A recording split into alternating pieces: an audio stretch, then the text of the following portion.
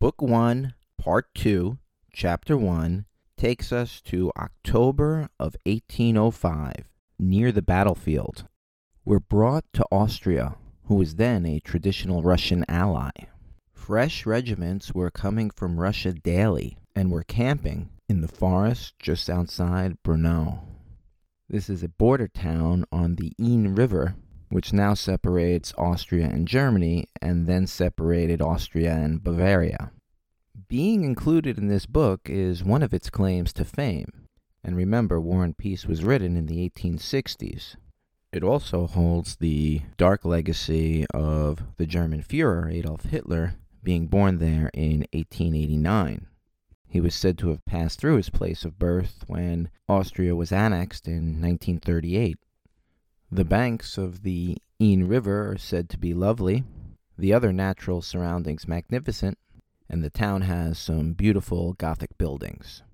Tolstoy places General Mikhail Kutuzov's temporary headquarters in the forest just outside of Braunau. Later in October of 1805, Napoleon does spend a night in Braunau, which you'll hear more about later in the book. It's strategically significant because of its location at a pivotal crossing on the River Inn, and the town did switch hands between Bavaria and Austria. The surroundings amazed Kutuzov's soldiers. They were taken aback at the beautiful landscape, the magnificent orchards, the masonry that was put into making the stone walls, the tiled roofs. All were a very different type of art and technology. Looking back at what was once a very close alliance between Russia and Austria is now somewhat shocking. Notably, Austria was an ally during the War of Polish Succession from 1733 to 38, the War of Austrian Succession from 1740 to 48, the 7 Years' War from 1756 to 63, and from 1787 to 91, both monarchies waged separate wars against the Ottomans. So the story picks up with widespread confusion of the military commanders as to whether there would be an inspection of the recently arrived troops that had just marched about 700 miles by General Kutuzov and his Austrian counterpart. The 2,000 or so soldiers that just arrived were exhausted. Keep in mind they were marching with subpar equipment, but the middle-level commanders thought the soldiers best looked their best for the inspection. Tolstoy eloquently expresses that the commanders thought it better to bow too low than not bow low enough. Orders are communicated or yelled as quick as possible from group to group, so everyone could go from a scraggly, disorganized mob to putting on what would be called their parade clothes, the best in terms of wardrobe and presentation that they could offer.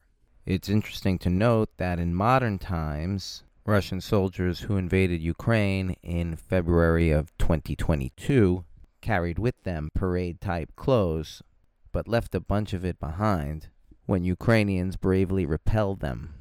But in 1805, this basically meant the soldiers having their overcoats off, having a clean shirt on, and having their buttons shiny and their straps arranged perfectly. The soldiers followed orders diligently and did their best, but there was one thing they couldn't cover up, and that was the atrocious state of their footwear, which had deteriorated over the miles of marching and was due to be replaced by the Austrians.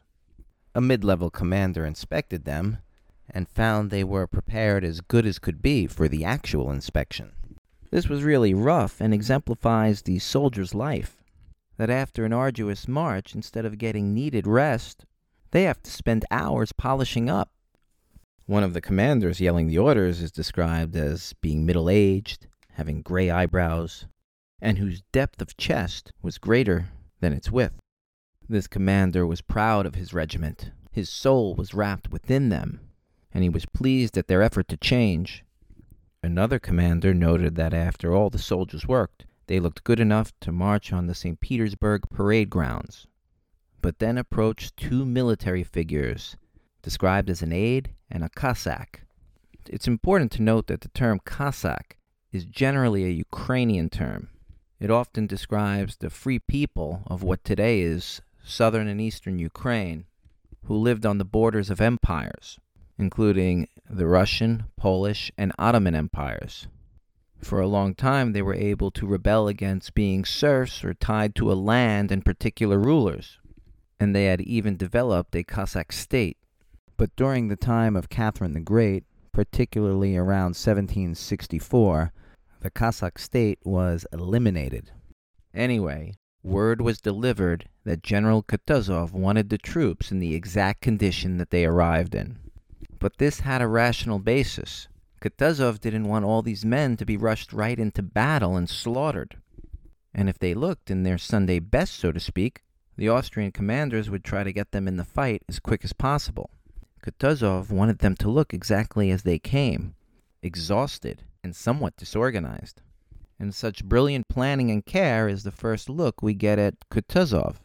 And it was quite rare to do what Tolstoy was doing in terms of taking a historical figure and incorporating them into symbolic fictional literature. Shakespeare had done that quite well, especially in his histories of Richard II, Richard III, a number of the Henrys. But that was much more an exception than a popular way of writing a novel. So Kutuzov wanted to show that they were in a pitiable state, and the Austrian general, who was thought to inspect the troops along with Kutuzov, was under the command of Karl Mack von Leiberich, called General Mack for short. General Mack, unfortunately for him, is best known for his role in the upcoming conflict with Napoleon. He did have a long and checkered career as a field marshal. In the 1790s, he was able to distinguish himself on campaigns in what was then the Austrian Netherlands. But there did come a point when his troops actually mutinied, and General Mack became a French prisoner. He escaped Paris and semi-retired, only to be called back. Back to the story. The mid-level commanders were obviously frustrated, and the soldiers more so. But what choice did they have except to suffer in silence and follow orders, even if that means eventually being marched off to your death?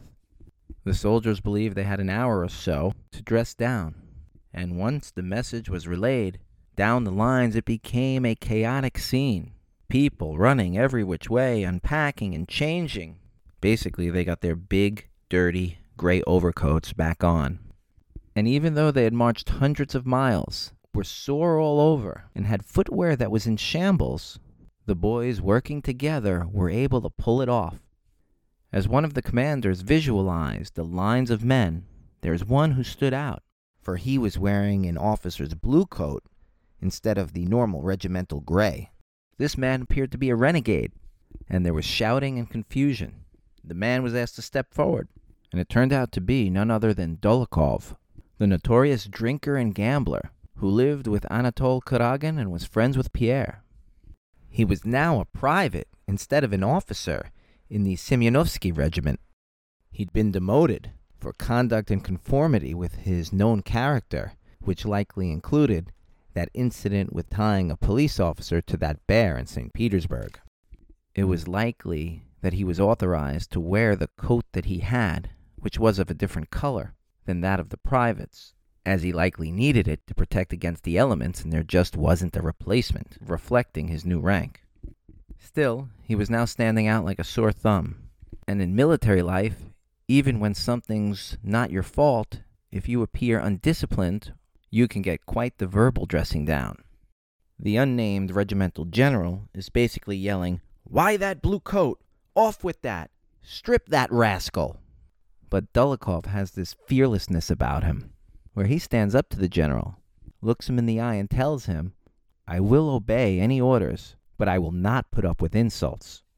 The directness and surprising boldness of Dolokhov pacified the general, who changed his tune and relayed, "Just have the goodness to change your coat, I beg of you," and he turned and walked away.